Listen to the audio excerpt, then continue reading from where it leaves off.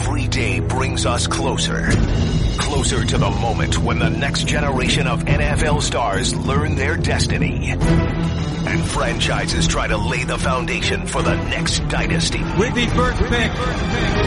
This is First Draft. Now alongside NFL Draft Insiders Mel Kiper Jr. and Todd McShay, here's Chris Sproul. All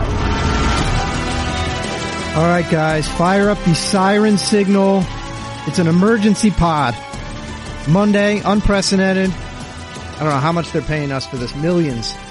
Guys, it's the emergency NFL Combine podcast where we're going to hit some who are the money makers, who solidified their status, and then guys that just weren't too high on the radar that just jumped up this week. I want to go really quickly, hit a lot of names here. Guys, each of you, let's start right now with the money makers. By that, I mean guys that just flat out changed their status, changed their profile. A good example, Mel, I'll let you get started. Let's start on offense. Who are the money makers? I'll give you one. DJ Chark, LSU, almost 6'3", 200 pounds, goes 4.34. That changed the profile, don't you think? It definitely did, especially after Senior Bowl week, to build on that momentum. He's still a body catcher, and still there's some concerns there, but certainly Senior Bowl week and the Combine helped DJ Chark. But I'm going to go to another DJ Moore. And you can hit that button, Josh, because he's a Maryland guy, and I got a fence around Maryland, as Todd knows, and they don't escape me. So I like these guys. And 6 foot 210 with 4.42 speed, and a vertical near 40 and 11 broad, and on the heels of a heck of a career and a heck of a year and a good overall work out. I think DJ Moore has got to be in the late first round discussion now. So, and Mike Gesicki, the tight end at Penn State, amazed at the athleticism, the speed, everything he did. Colton Miller, UCLA, kind of expected that, the tackle from UCLA. But for me, Todd, the biggest surprises were, not surprises, but I think guys that made money based on what they did. DJ Moore, wide receiver, Maryland, and Mike Gesicki, tight end, Penn State.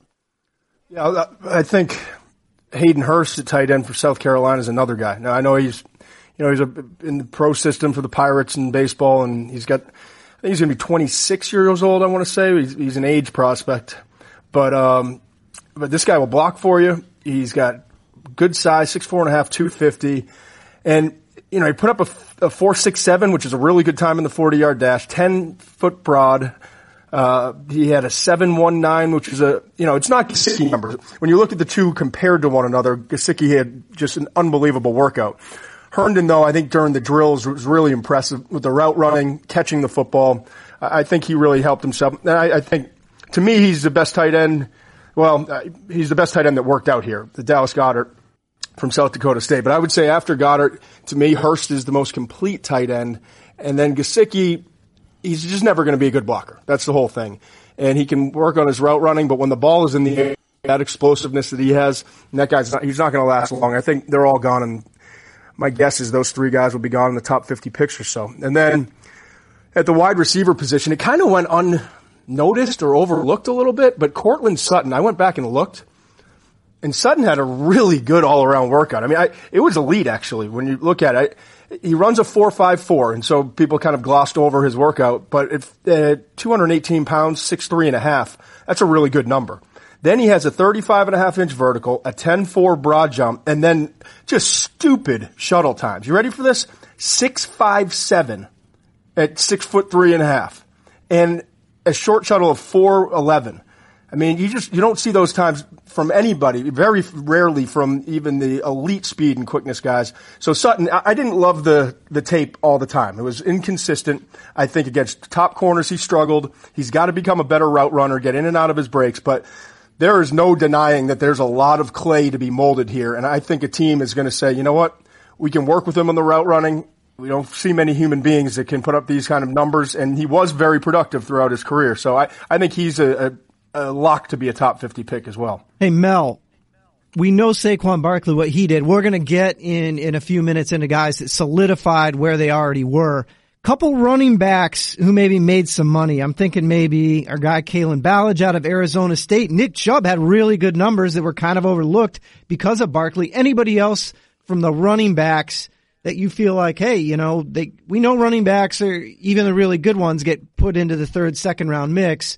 who else maybe popped up a little bit? I think Rashad Penny, under 4.5, getting that 4.45 range, and you had the productivity and the versatility Rashad Penny from San Diego State has. I had some say late first before the combine, and now I'm not going to say he's a first rounder. I think more of a second, but he's going to be tough to pass up. You get him the early to mid second, and I'm going to go big back on Nick Chubb. Nick Chubb, I went back to that North Carolina game, and I wrote him up on ESPN.com last year after he was coming back from the injury, wasn't 100%, and went out and put up big numbers in that game, showed everything you want a back to be, and he ran well, he tested well athletically, and those athletic numbers like Kamara, very important. So I think Nick Chubb, while Sony Michel got the ink late and played really well late, I think Nick Chubb, if you can get him, what do you think, Todd? Third round maybe second round? These backs always drop a little later than they should. Maybe Nick Chubb, if Sony Michel goes before Chubb, I would bet on Nick Chubb having a very solid, productive NFL career. Yeah, Nyheim Hines had a really good workout from NC State, and Bo Scarborough was another guy that, I mean, I don't know why we keep overlooking some of these workouts, but he runs a 4.52. It's 6'1.5", 228 pounds. So he's a big back. He has 40-inch vertical and a 10.9 broad jump. I think they were both the best, second best behind Barkley. Barkley almost doesn't count. Second best vertical, and I'm just looking at it now. I think the best broad jump of all the running backs. And if you go study the history of this thing, it doesn't mean he's going to be a good back, but there is some correlation between the vertical and broad jumps and success at the NFL level. So I think Bo Scarborough, who, came off the injury this past year, split carries at Alabama, didn't have a great final season, had a solid but not great. I think he did some things here that will really help him when it comes to draft night. And I think we're probably talking about day 3, but it could be earlier day 3 after seeing some of these explosion numbers. Guys, let's go to money makers on the defensive side of the ball. I'll get us kicked off. Mel, you said this guy needed to do well to get himself into the first round consideration. Lorenzo Carter with a 4.5. Hey, Todd had said it before. Explosiveness, those 40 times, those 10-yard splits, those matter for these pass rushers. I feel like Lorenzo Carter made himself a couple bucks. Who else from the defensive line pass rushing group made some money? Well, I think you look at the guys, I think guys maintain. Marcus Davenport maintained. Bradley Chubb maintained. Tremaine Edmonds maintained. They did what they needed to do. There's no question about that. But I think you look at guys like Rasheem Green, a 4.73 for a versatile kid out of USC. Go to Andrew Brown, strength numbers from Virginia, outstanding. We know how highly rated he was coming out of high school. Josh Sweat. We thought going into the year he could maybe be a first-round pick, kind of an underachiever. His numbers across the board were outstanding for Josh Sweat, highly rated coming out of high school as well, defensive end from Florida State. But I think when you look at Lorenzo Carter, we put the 4.55 number on him as an over-under. 4.46, 4.54, officially 4.5, 36 vertical, 10.10 broad at almost 6'5", 250 with long arms and huge hands. Lorenzo Carter, to me, if you pass him up in the first round, it's going to be tough now. And I think he's going to go somewhere, and I would project him now. I don't know what Todd Worrell you'll have him in the mock, but it's hard to keep him out of the late first round now. Yeah, you called it. You said he was going to have a good workout, and he did.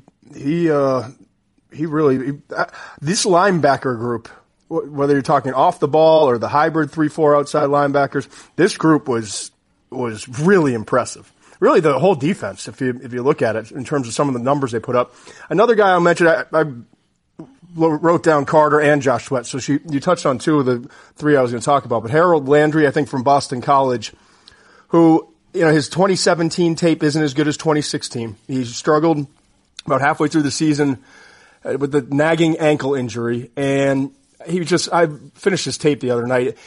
I don't know that a player got more attention on a defensive line than Landry did, because the rest of that unit just isn't that great. And so teams were fanning their entire protection his side, double teaming him, not making excuses. It is what it is. And so Landry is not great versus the run, but he's got some special tools, almost like a Vic Beasley. It may take him a little time to develop at the next level, but once he learns how to use his hand and widens his array of pass rush moves, he's got a chance to be really special. You just saw with the 1.59 split and the 10-yard split, the 4.64 40-yard dash at his size. He's got a chance to be a good pass rusher early in his career, and hopefully, for his sake, develop into a more consistent all-around player. But he put up some really explosive numbers. Mel, money makers in the secondary. I realize a couple of them are still running, but we have a lot of times. I know there's guys that solidified their stock like a Denzel Ward going 4-3-2. Who from these corners and safeties, a bunch of guys ran pretty fast, who actively moved up a little bit on that Kuiper big board? Well, I think you look at we thought he could, and he did, as Jair Alexander from Louisville. Under 4.4, had the injury this year, but when he was healthy, was a really good player, can help you in the return game. I think Jair Alexander, Anthony Averett, under 4.4, athletic, corner from Alabama, I think solidified his position, at least is going to get in that second round discussion. Josh Jackson, he was kind of like Lorenzo Carter in terms of that 4.55. For Carter was a number. You probably would have put 4.58 on Jackson, 4.55 before. He runs 4.49, 4.56 out of Iowa with his length and his production. I think he'll remain where he was. And Shaquem Griffin, we got to talk about, Todd. The versatility of Griffin. Great story. We all know that. But to run 4.38, same as his brother did last year. Fire to that 40-yard dash, man. He's unbelievable. He's near 230. His brother was 194, ran the same 4.38. 20 reps. I mean, again, you want him on your team. We were thinking maybe 5th, 6th, 7th round. Todd, in the 4th round, could you pass him up? No, and he's a special dude too. I mean, the energy he brings, just watching him here. I've spent time with him, covered a couple games and gotten to know him a little bit, and just watching him here and the crowds that gather, and he's just an inspiration, and he's also, forget even the story he's just a really good football player that brings energy to the field, and guys just want to be around. So it really can't happen to a better guy.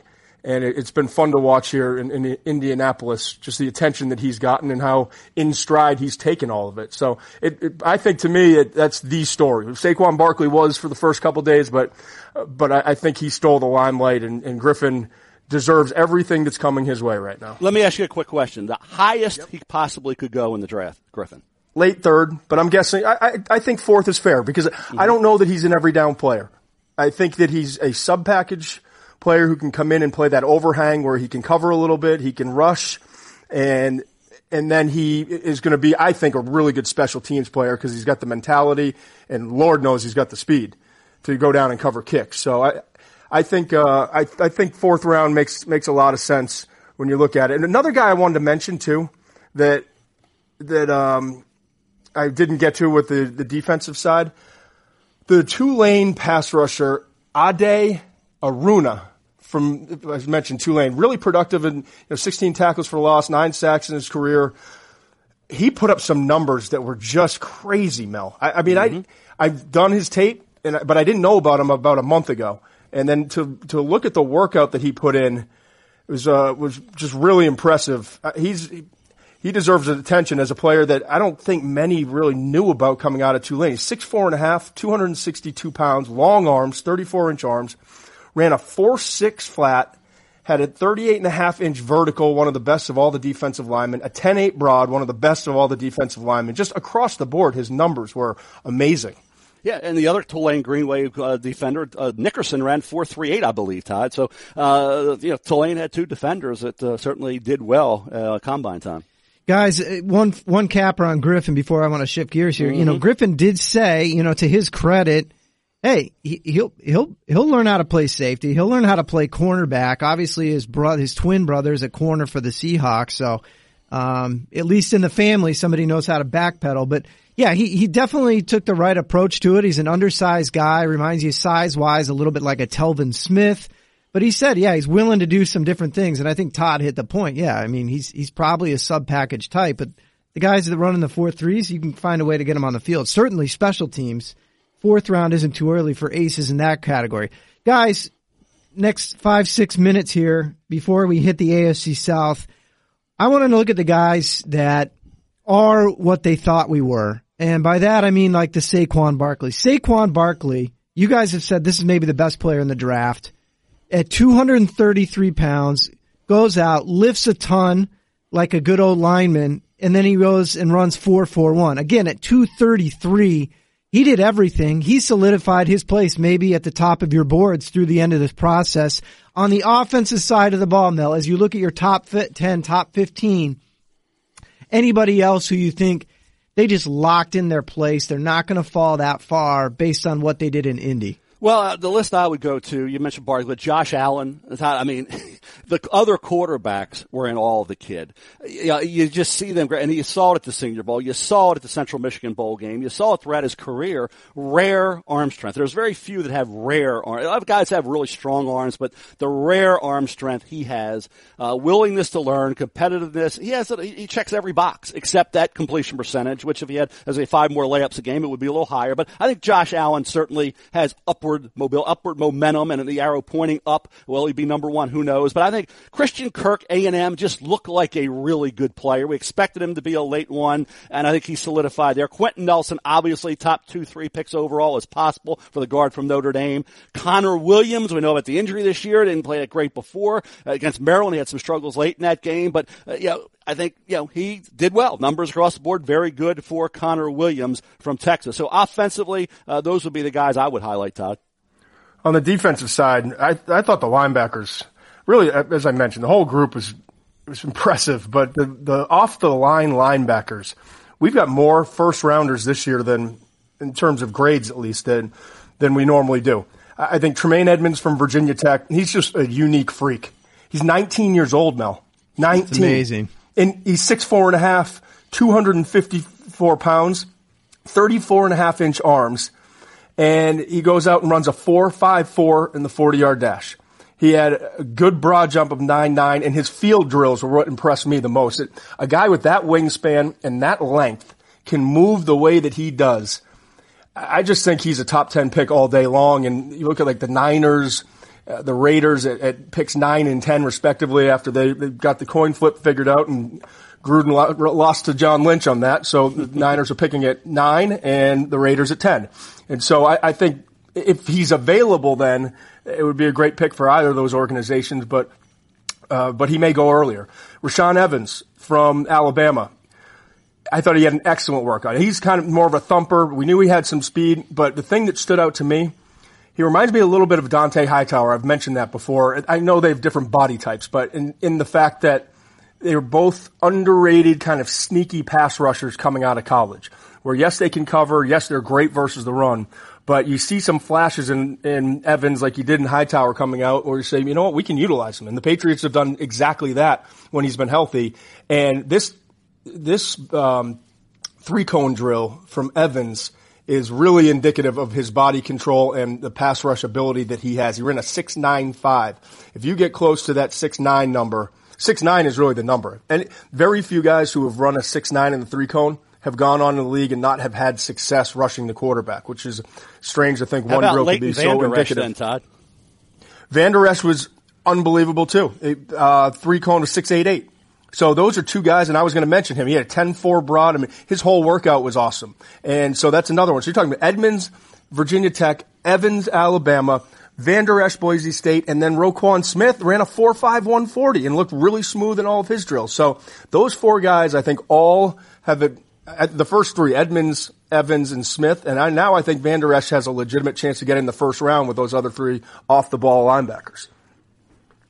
Guys, as we wrap this up, a few minutes here before we hit the AFC South, just take a look at the quarterbacks. Obviously, the combine is famously derided as, they're not throwing against anybody, but it is that final chance where Mel pointed out with Josh Allen. You do get to see all these guys stand next to each other. You get to see physical comps. You get to see arm strength comps. You get to see them all next to each other, really for the only time in their lives. Mel, what stood out in terms of just these guys, in terms of who has solidified their stock, and maybe if it's even possible, and what you're hearing on how these guys interviewed and things like that, who might be moving up? Well, we don't care about 40 times in verticals for quarterbacks. It really doesn't matter. So it gets down to, I think, the interaction, as you said, Chris, the interaction is important. I think you saw Allen, and it was just, I wouldn't say a man among boys. That's a little strong. But at this combine, Josh Rosen didn't have the wow factor that you thought in this scenario, Todd, with the artistic, pure passer and all those things, and he's used to everything they were going to ask him to do. He was kind of all over the place, and his accuracy was what, if Allen would have thrown the ball like Rosen, Everybody said, well, now we know why he completed 56.2% of his passes. But, Rosen, that wasn't a concern. But in this particular situation, in this venue, it was. So he didn't, I think, wow anybody. And I thought Allen did. Mayfield was fine. And then the whole thing about Darnold. If I'm Darnold with that delivery, I understand why. And he could say, to me, that would be a reason why I'd say on this particular turf, on this field, in this situation, I don't want to have everybody looking at that delivery and seeing how different it is from everybody else's and having 2-3 weeks to talk about it. So I'll go have a pro day. But then everybody, when you don't throw, Todd, everybody else did, which made it worse. Everybody else threw and worked out. He didn't. And they say, well, he's not the competitor, and I don't like that aspect of it. Todd, did it bother you that Darnold didn't throw? No, not at all. Not at all. I mean, not one little bit. The guy was 20-4 as a starter at USC. He brought them back numerous times. Every time there was a clutch play to be made, it seemed like he delivered. The Penn State game's a great example, but also late in the Texas game, late in the Utah game. You guys, we've talked about it before, a 3-sport athlete. He was a linebacker the majority of his high school career, and moved over to quarterback his last year and change. I mean, compete, please. That whole thing is a joke, and I think it's the narrative that comes out of the league. I understand they want to see everyone, and so they put this pressure. It's almost like complaining about a call. Bitching about a call is like with the umpire in baseball. So you're yelling, you're not going to get him to change the strike or ball call, but you're trying to work it for the next call, for the next throw. And so I think that what, the NFL folks are doing, and understandably, is they want to make sure that if they put pressure on Barkley, that the next guy is going to be like, I don't want to be that guy where, Mayock and Eisen are talking negatively about me, and reports are coming out from, of course, anonymous scouts and so on and so forth. So that to me was the most overblown storyline of the combine this year. Mel, put a cap on it. Well, let me jump in real quick, Sproul. One guy that really surprised me a little bit, and talking to guys in the league, there were multiple guys that agreed with it. Tanner Lee. I thought he had a rough week at the Senior Bowl.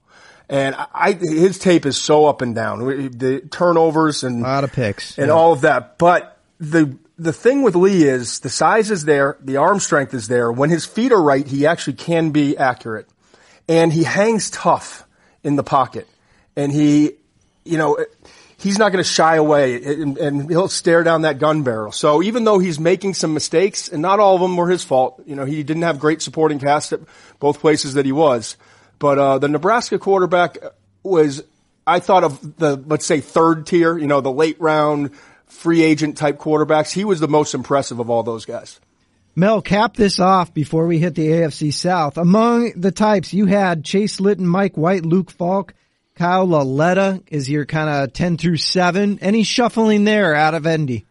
Very underwhelming, a lot of these quarterbacks from Lamar Jackson on down. It's thrown against air. It's new guys. You're not going to go crazy over this. So, did anybody wow you? No. So you're going to adjust things? Not that much, I don't think. I think, what do you glean from it? I don't think a lot there. Kind of got what you expected from Josh Allen. I didn't get necessarily what you expected from Rosen, but hey, it is what it is. Pro days are coming up, pretty soon, and we'll see there. So I'm not going to shuffle them much beyond what I had. I had them coming off the board: Allen, Darnold, Mayfield, Rosen, Jackson next. I wouldn't change the way I had them coming off the board.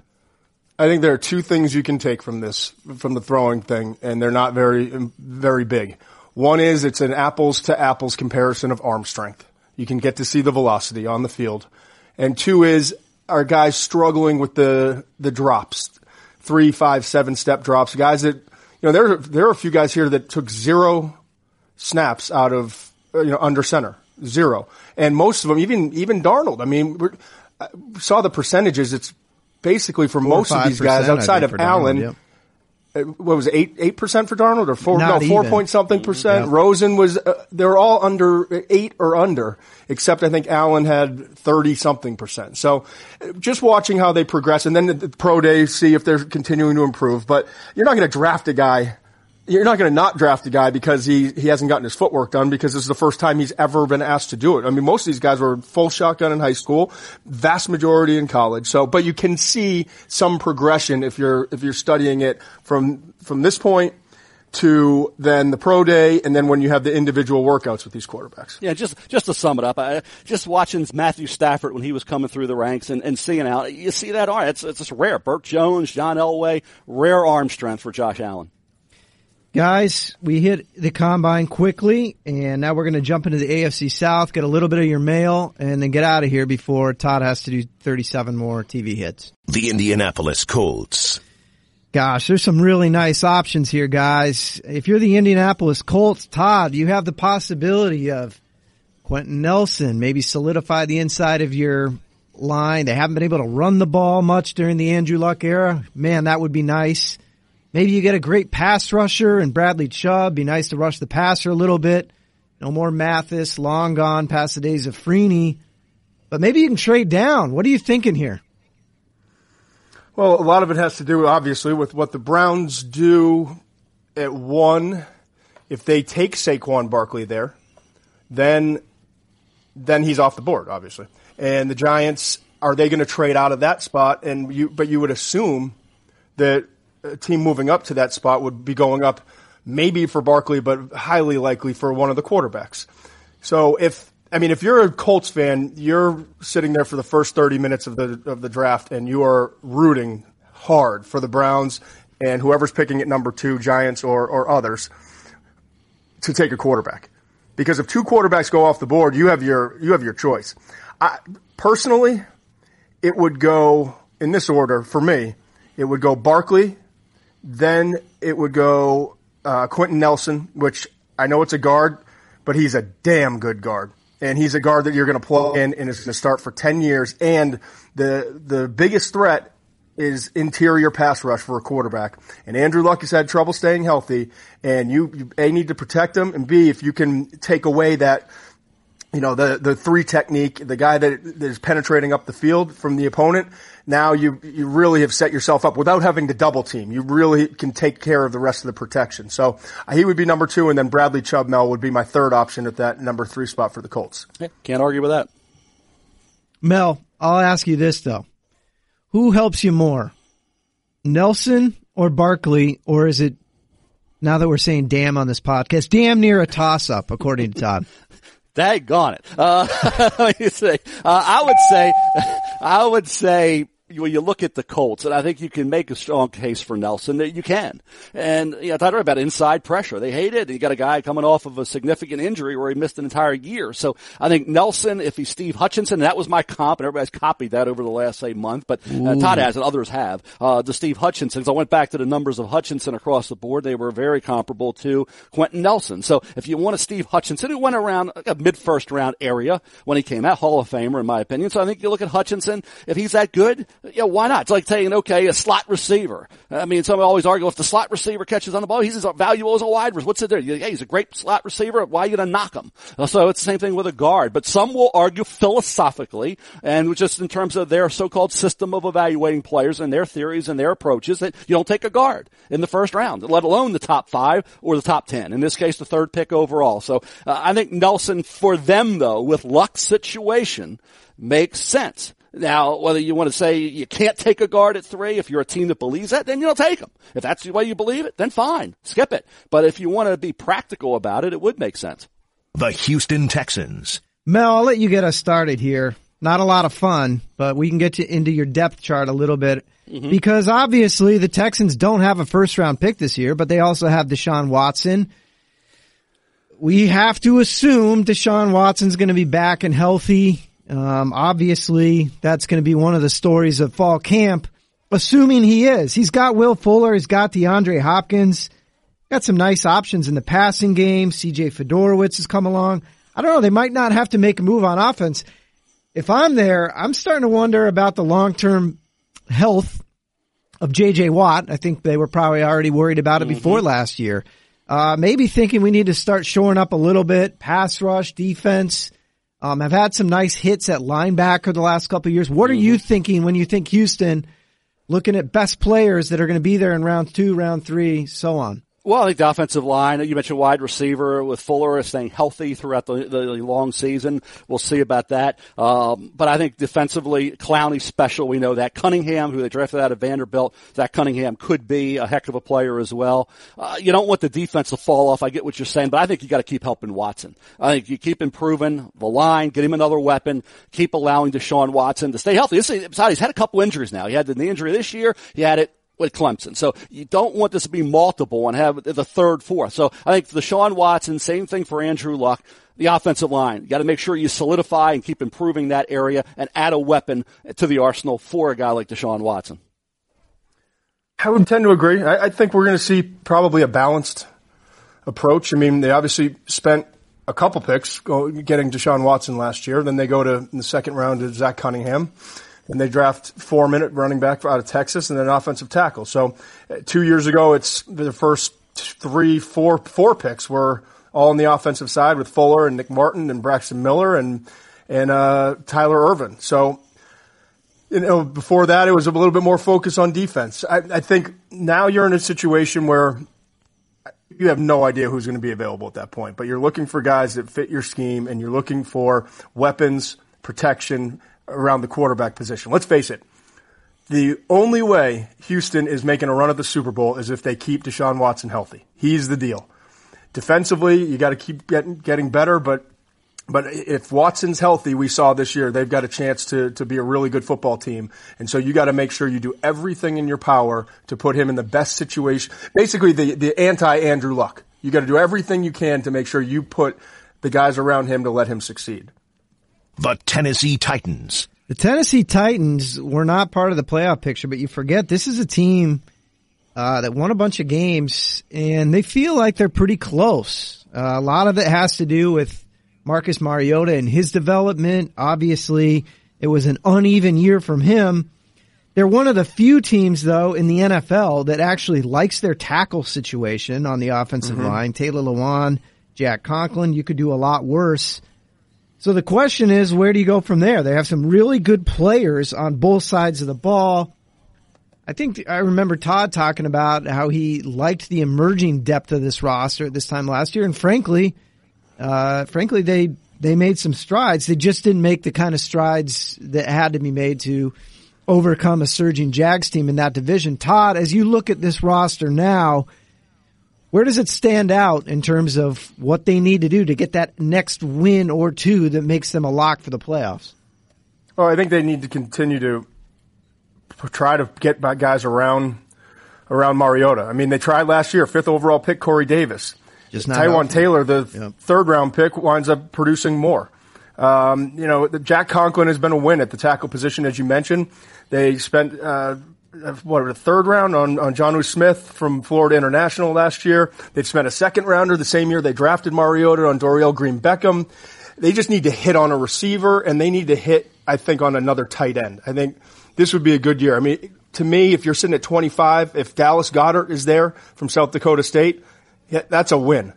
If, I'm not as high on Hayden Hurst. I like Hayden Hurst. I think he's the second best tight end. I don't know that I'm dying to spend a first round pick on him, but I think that's around the range where you start to consider.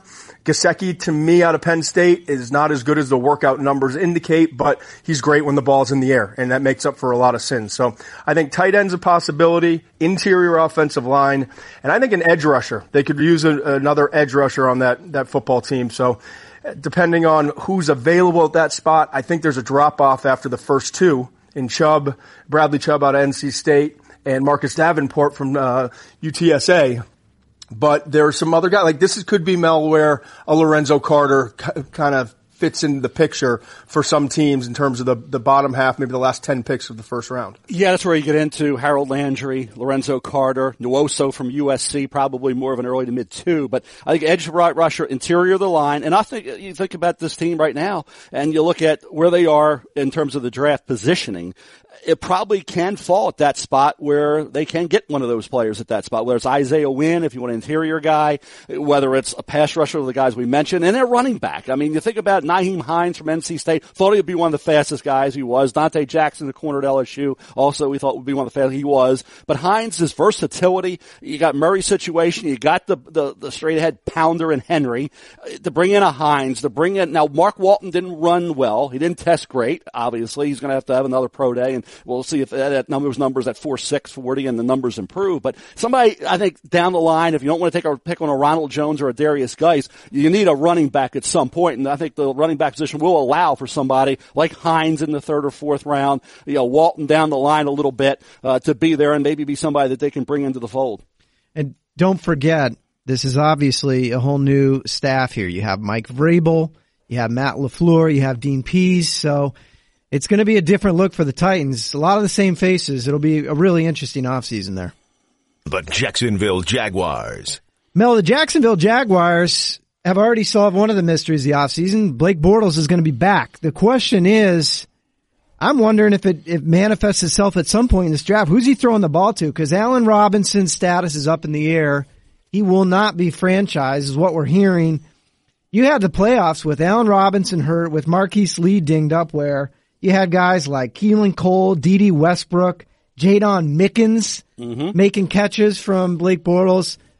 I'm not going to get into a Blake Bortles debate here, but who he's throwing the ball to is certainly a question. And, we know this is an all-world defense. Can they score enough points to make up that difference? Basically, the reason they were not playing in the Super Bowl, they just couldn't score enough points to make up for what their defense is doing. Yeah, Cole, for an undrafted free agent, had a heck of a rookie year. And I think you look at, the situation that these guys are coached very well. And they've developed some players. They had the unfortunate injury to Robinson, but I love the way they're coached up there. I think you look at the situation in terms of the offensive line, the way they played and protected at key situations. They came through. The tight end, Lewis, is a blocker first, receiver second. He's getting up there in age, obviously, elder statesman on that team. I look at Dallas Goedert. I gave him Goedert with the 29th pick in the last mock, Todd, whether it's Goddard, Hurst, Gesicki would fit because he's not a blocker, but he's an outstanding receiving threat. But I think Goddard at that point for Jacksonville, the tight end position, I think a pass-catching tight end is the number one need on this football team. Yeah, I agree. And I gave him Hayden Hurst in my last mock draft, and I think, Goddard, Hurst, Gesicki would make sense.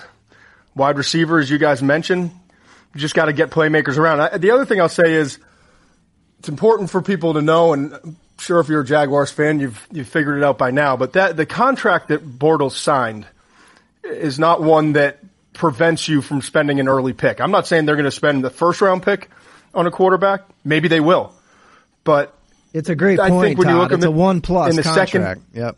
Yeah, and the second day, don't be surprised if this team is looking at the quarterback position and trying to figure out, is there a guy here that we can develop? Maybe someone that has the tools but needs a little bit of time. I think it's a legitimate option for them. The problem is who's that guy? Is it Mason Rudolph from Oklahoma State? Is it Kyle Lauletta from Richmond? All of those guys to me project as backups. So it'll be interesting to see after the first 4 or 5 guys. Lamar Jackson, will he be on the board there in the late end of the first? Would that be tempting? I don't know. Just some food for thought. Well, we have a stack of mail coming out of the combine, as you would expect. And we'll let Mel get it started. Mel, at RZW Brown asks, what is the deepest position in this draft outside of running back, assuming that running back is? Deepest position in this draft outside of running back. I think you look at the overall depth in terms of the defensive tackle spot. I think there's a lot of guys there. Nathan Shepard at Fort Hays State, sent out at South Florida down the line, settled Virginia Tech, and then the guys at the top. I think defensive tackles turned out to have some decent depth. Overall, I think you look at the secondary. I think there's some corners. I think there's some depth at that spot where you can find some guys later in this draft that can help you. I think the fact that McFadden didn't run well will push him down at Florida State, but we mentioned some of the guys that will be bumped up, and there's a lot of guys that Mike Hughes running that 4.53, 4.54, whatever it was. It's still probably in that first round mix. That shouldn't hurt him that much. But I think corner, there's some guys, slot corners. I think there's some depth at that position as well. Todd, Polly Pocket at High School Goes asked, does Rashaan Evans, that's a Bama, fall to the Patriots in round 1? Is he a good fit there? He is a good fit. The only way he falls there is if we get some medical back, from the combine medicals and each team looking, if we get some information back that would be concerning about that. But as a football player, I think he's one of the best 20 players in this draft, and I think he did nothing but solidify that with his workout. As we talked about earlier in this podcast, he came out and ran a really good time in the 3-cone, I think it was, and his field drills were outstanding. I think Evans had a good showing here and will wind up being a top 20 pick. Like I said, if medical isn't an issue. He would be a great pick for the Dallas guy. I gave him the Dallas at 19 with Sean Lee's situation, with the fact that they need that guy that provides great versatility. If he's there for the Cowboys at 19, Todd, I'd have a hard time passing him up. Mel, take this one. Mario Chajon, if I can say that right, asks, they miss out on Cousins. Think the Jets would consider Baker at 6? Broadway Baker? Yeah. Yeah, I think they would. I think they got to consider a quarterback and figure out which one they love. I think Rosen could be there and Mayfield could be there, and that's a decision that's going to be. I think Darnold and Allen will be gone by pick 6. Now, Todd, you can chime in on that whether you agree or disagree. I think it's down to Darnold or Allen to be the first quarterback off the board. Rosen and Mayfield next. I went with Mayfield to the Jets, not because I actually found out about the Broadway Baker after I had projected Mayfield to the Jets, Todd. So I didn't put him there because of that, but it sounded good after the fact. Poet, and he doesn't know it. Todd, James English asks at Hollywood 114, recent busts out of the first round of wide receivers certainly last year was plagued by injuries. And no Julio Jones type in this draft. Could it be just Ridley in round 1? Is that it for wide receivers? My gut tells me no, although my grades say yes, is the best way I could put it. I think there are a couple guys that with the workout numbers that will wind up maybe later in the first round. Cortland Sutton is one of them. Christian Kirk, I thought, had a really good workout. Jordan Lastly, if you get comfortable with his character and you think he's maturing and you've got that handled, then there's a lot of love for Lastly. James Washington, Mel has put in his first round. Yep.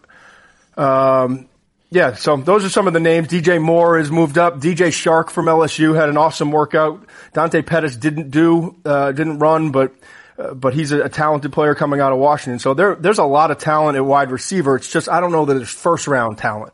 And even with Ridley, I mean, he ran in the 4.4s. That's great.